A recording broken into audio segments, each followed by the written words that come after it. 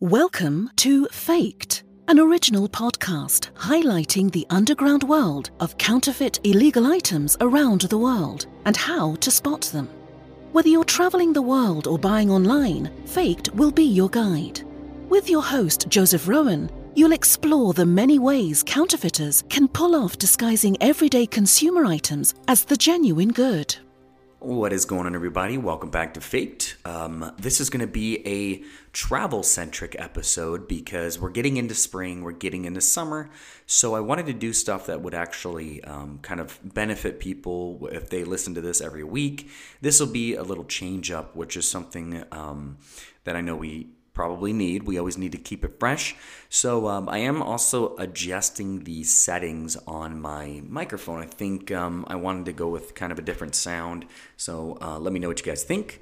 But without further ado, let's talk about how to avoid tourist traps. So, and what to do, like when you're there. I think this is important because people everybody wants to go where there's like popular sites to see, and there's no problem there. There's no problem with that. They're popular for a reason, is because they're world wonders. I mean, if you go to the Parthenon, if you go to the Colosseum, but unfortunately with all of that, there are scammers everywhere, and there's people trying to make a quick buck, and not an honest buck, because there's plenty of honest bucks around there.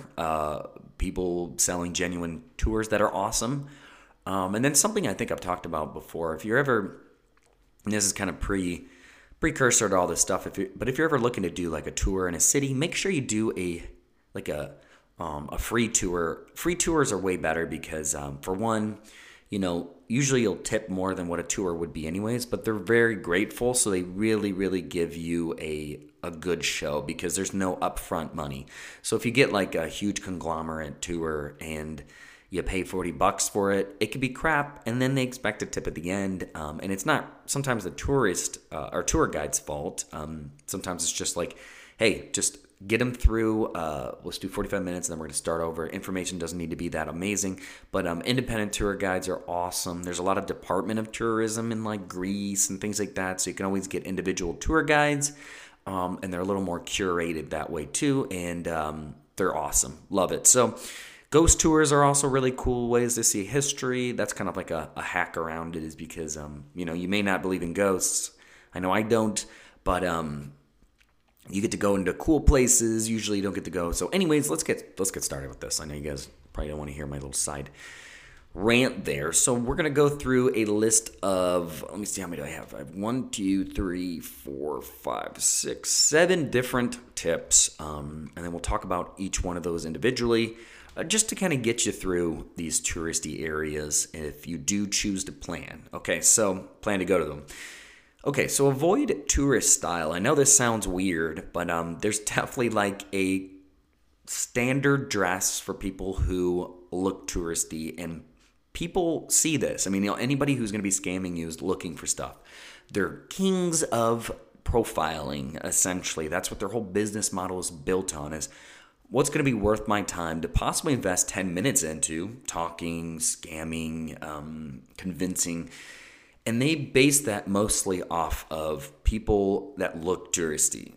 Okay, so most of us, can just spot tourists right off the bat. They got I don't know if this is true anymore, but camera on the neck, the floral shirt, the chino shorts, the sunglasses on the head, I don't know. Sometimes like the city, also like immediately right when you go there and you buy a city t-shirt that's like Cancun, and you've got Cancun written all over yourself. It's kind of crazy to, like, you are in Cancun, so you're wearing a shirt that says Cancun. I don't know. I know it's like a to each their own thing, but it also puts you on the map like crazy. Okay, so if you are choosing to go out and do some exploring, maybe don't look like a sore thumb. And it's, again, you can dress nice. And then also like doing your homework sometimes to take some, obviously cheap flights are like really attractive, but then people realize they'll wait outside like cheap flights because they'll know statistically you probably don't have something set up. You're looking for a deal. It's kind of that's like what they go through. I was reading some stuff about like a post scammer, like somebody who was a scammer, but now is like, releasing all the things that they were looking for. And that was definitely one of the things was cheap flights. Like they would just wait right outside of it.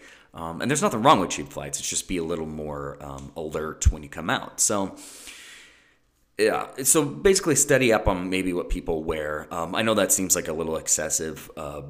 Basically dress a little more casually. Don't wear the garb from the tourist shops because that is going to really put you apart. Like if you're in Mexico and maybe you got a sombrero on your head, you might be picked out of the crowd. So that's just kind of something to consider when you're going to these places to avoid the tourist style. And again, to each their own. I'm just saying it puts you on alert. Okay, so next is go public. So public transportation can obviously be a great way to avoid tourist traps while traveling because that's what the people there take. Like in these areas, they're more akin to taking public transportation, and it also is really cheap compared to cabs and rental cars. I know I personally really like to take Ubers because I love talking to the drivers. You don't really get to, when you're on public transportation, you don't get to really talk to a lot of people. You can, absolutely. I've definitely done it, but there's also been some weird run-ins with individuals because most of the people on there don't want to talk to you. They are on their way to work and they don't want to talk to this dude about like what's the best coffee shop or things like that. And maybe some people do, but most people don't. So that's one thing is to go public. Most people aren't going to be scamming you on there because these are people that are privy to the area. They're not the ones getting scammed. They're the ones kind of pointing out scammers. So kind of cool to also check out what some of the public transportation things. And if you're like in India and they do an auto rickshaw, some of those in itself can be scams. So you got to watch it. I actually do have an app that I made myself. It's called Fair is Fair. It helps people in other countries to kind of determine what the fare is going to be in a certain area, and you just put in where you're at and then the destination, and then it'll tell you kind of what it would be, and then that means you can kind of play around with the price so it's not too absorbent, and it gives you kind of a middle ground to negotiate with. Just a little plug there. So yeah, going public's good. While that being said, some of the tourist trap areas are right offside public transportation just because there's a lot of influx of people. A lot of these markets are set up around them. So there's that too. But going public's definitely the best way to avoid some of these tourist traps. All right, and this is one I can't stress enough, and that is to dine locally. Okay, do not under any circumstances go to a chain place. I know these chain places need to survive, and maybe you're comfortable with it, possibly reward points, who knows? But live a little, okay? So when you're starting to feel hungry, don't usually default to what the guidebook suggests, okay? Oftentimes restaurants that are well known end up being overpriced and underwhelming affairs, okay? And so instead of blowing that budget of yours on an unsatisfying meal, just do a little research before you go out, and then see where the locals go when they get hungry. So a lot of these are hidden gems. They're awesome. The way I do it is I go on Google Maps. I just go over, like float over the city. Don't choose anything. And then type in restaurants. And then they all pop up there. And then I go through the ones that kind of look nice. The ones that have like decent reviews. And then the ones that are off. Like, just for example, everyone knows Times Square. I would say don't even eat within like 2 blocks of Times Square. Everything's going to be absorbent. You're going to pay like $10 for a beer. You're going to be paying like crazy amounts for very underwhelming experience. Go a couple blocks over. You're not going to be waiting a lot. You're going to get probably right in. You're going to probably talk to, the general manager or something like that to where you will have a better experience. It'll be a little low key. And maybe you get to just one-on-one talk with a bartender too. That's always fun. And then they can give you tips to like the next place you're going to. So that's generally how I like to do it, is to dine locally. And then we discover so many cool places just because those are local places that then push people to other local places, and they avoid all of the like the touristy crap. So, but again, it's whatever you're comfortable with. I would try to steer you away from it. That's kind of what this whole thing is to don't get scammed by just basic run-of-the-mill food that you're going to leave and just feel bad about. And then you won't really have anything to remember that place by, because there's a lot of attachment to food, smell, and taste and things like that. And nobody remembers the Olive Garden they ate on Times Square. They remember the pizza place that's been there for 120 years, that's 2 blocks over, that, has craft soda in a, bottle, something like that. That's just so unique and something that just really blows your mind. That's like, so here's a little story. I'll go on a little tangent. We were in Vegas on Fremont Street. So I hate eating anywhere on the Strip. It's just bad. You're paying so much. Fremont Street's great. And then not even on Fremont Street itself. It's like one over by, I think it's Broadway. Yeah, I think it's like anyways, it's pretty much like over by that big, huge beer in that Irish bar. And then you just keep walking towards Atomic Cafe. And there's so many cool restaurants over there. There's this place called Evil Pizza, and it's spelled like Evil Knievel. And it is just amazing pizza by the slice, and then like local Nevada whiskey. And it has a bunch of Evil Knievel memorabilia. And I talk about this all the time. It's such a hole in the wall, basic place, but everything was so good, so affordable. Oh, it's great. So I would suggest finding that spot. And then again, you could tell the next person that's like going there where you went, what your experience was like, how cool it was. And yeah, it kind of sets the trip apart. So next up is, this is so true, is just grabbing some coffee. Because coffee shops are like the incubator for people. I know bars are like that too, but you just get people, you get excitement, you get advice. There's like all these really cool, and don't be afraid to talk to people too. And coffee shops are great for that. I don't know how many conversations I've struck up in coffee shops just because everyone there likes coffee. So instantly you can talk about coffee, or people are there to do work. So what are you doing? And I know people, throw their headphones on. I wouldn't suggest tapping somebody's shoulder and say, hey, rip those phones off. Let's talk. It's just people that are looking to talk to other people are in coffee shops. It's like the AM bar essentially. Okay, so grab some coffee, and we're not talking like Starbucks. Okay, so seek out like the small local coffee shops and cafes in the area just to see what's going on in the neighborhood. So get your people watching on. You can talk to people, and then most of the time they'll have advertising for local fun events. And check those out, because sometimes you can just find some really, really cool events that are going on of the weekend that maybe didn't find their way online. Maybe they're just paper only, and suddenly they're having this cool parade down the street in 1 hour. You're looking at your watch. So we found a cool parade when we were down in, I think it was Austin, Texas, just eating at a coffee. Yeah, we were at this like vegan cafe, and there was this really cool...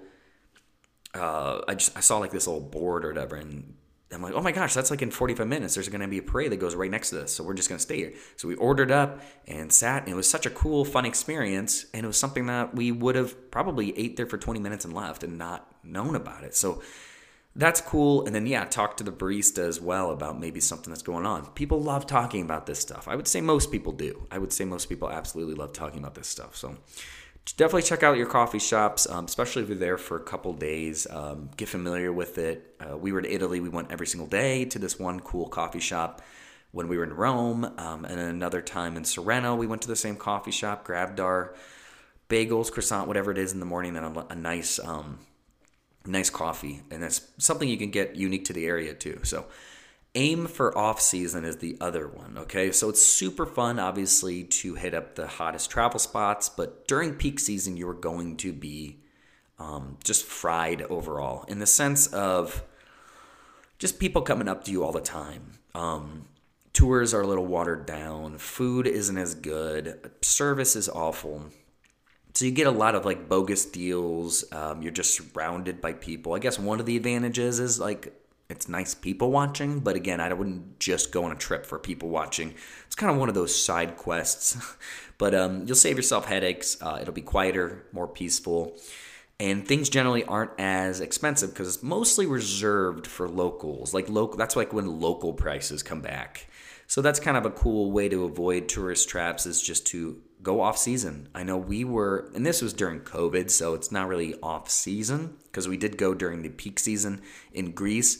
And we were up at the Acropolis, and it was like, our tour guide said it was like the most empty she'd ever seen it. So we have pictures of us in front of the in front of the Parthenon up there, or Parthenon, yeah, and there's nobody around us. And she said, this is crazy because most of the time it's shoulder to shoulder. You have to like blur out everybody around you. But she said the fact that we were there and there was nobody around was nuts. Okay.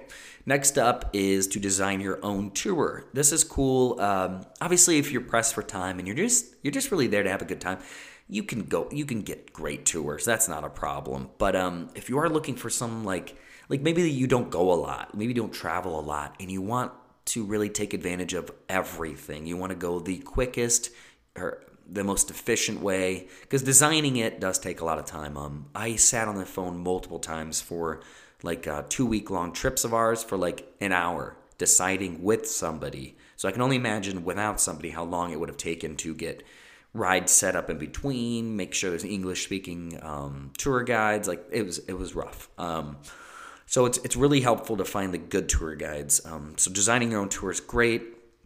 Okay, so lots of tours, and lots of them are scammy, and a lot of them are actually paid for by a lot of these bigger chains, bigger restaurants, bigger tourist traps, in the sense of like just crappy experiences.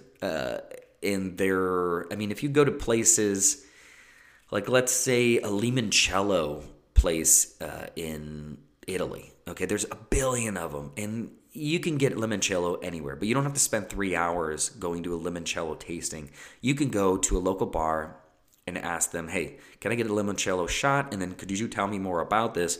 And that's like $10 instead of $40 each, and 4 hours of your time at a limoncello tasting. And you're going to get a premium experience. It's probably the exact same limoncello, and you're not wasting your time. You can move on to something else. Plus, everybody kind of has like their own spiel. Like I really enjoy cocktails and history. So making my own tour based on those likes is very fun to me. My wife doesn't genuinely enjoy making or planning this stuff, so she just kind of comes with me. I know what she likes, so it's super easy to come up with some of this stuff. And I enjoy doing it. I know some people don't enjoy doing it, just like I said, my wife. So that's important, is to kind of fill all those boxes of things that you want to see in the area and what's important to you. These pre-made tours aren't interested in that. They're just interested in getting you to these areas, getting you commissions, or getting their commissions on going to these places. That's like number one right there, is making sure that you're not just falling into these like, okay, we're going to go to this market, and also they're going to push this stuff on you, and they get a commission if you buy something. So another one is be patient. This is probably the last one we'll talk about, is just being patient. So no matter how hard you try, there are some tourist spots you'll be tempted to visit, and unfortunately, so will everyone else. Again, it's the ones worth going to. So these are historical places. Like if you're interested in it, just imagine millions of people are interested. So being patient is important too. You know, we want to be the only one to do this stuff, but that's just not it. There's 8 billion people in this world, and obviously they're all interested in the same stuff you are because they're the coolest spots. However, what comes to the important things that we're talking about is just making sure you're not getting scammed during this stuff, making sure you're not painting a target on your back, because these people see it. There's plenty of micro expressions that you are putting out there. Whether it's lingo or if you talk to the wrong person, if someone's really overeager to come talk to you, chances are they want something out of you. If you don't really have to like bargain for their time, that means they're definitely trying to get something out of you. And I know that sounds pretty like nihilistic and just anti-conversational, but it's really the opposite, because I love to strike up conversations with people everywhere I go. I feel like some of the best trips I've ever been on have been me having great conversations with people and figuring out what local people do in these areas. But being patient around people is very important. You don't want to freak out. There's plenty of people in videos you've probably seen of public freakouts in these areas, and it's just people thinking other people shouldn't be here, when in reality, all of you guys have great meaning to be there. It just, for one, it helps these spots, especially if they're like UNESCO World Heritage Sites. those are great, because it gives purpose to these places and traveling, and it gets it money. It also allows for restoration in places like the Colosseum's always under construction, basically, because this thing's old, crumbling, it's gravity held up. Like it's pretty crazy. So, guys, that's pretty much it for this. I'd love to hear if you guys have any comments on this. Maybe just send a comment on TikTok. I read all the comments, and I love hearing what you guys have to say.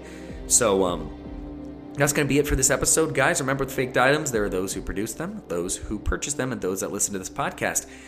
That also includes traveling and not getting scammed when you go to these tourist areas. So I will see you guys in the next episode. Bye.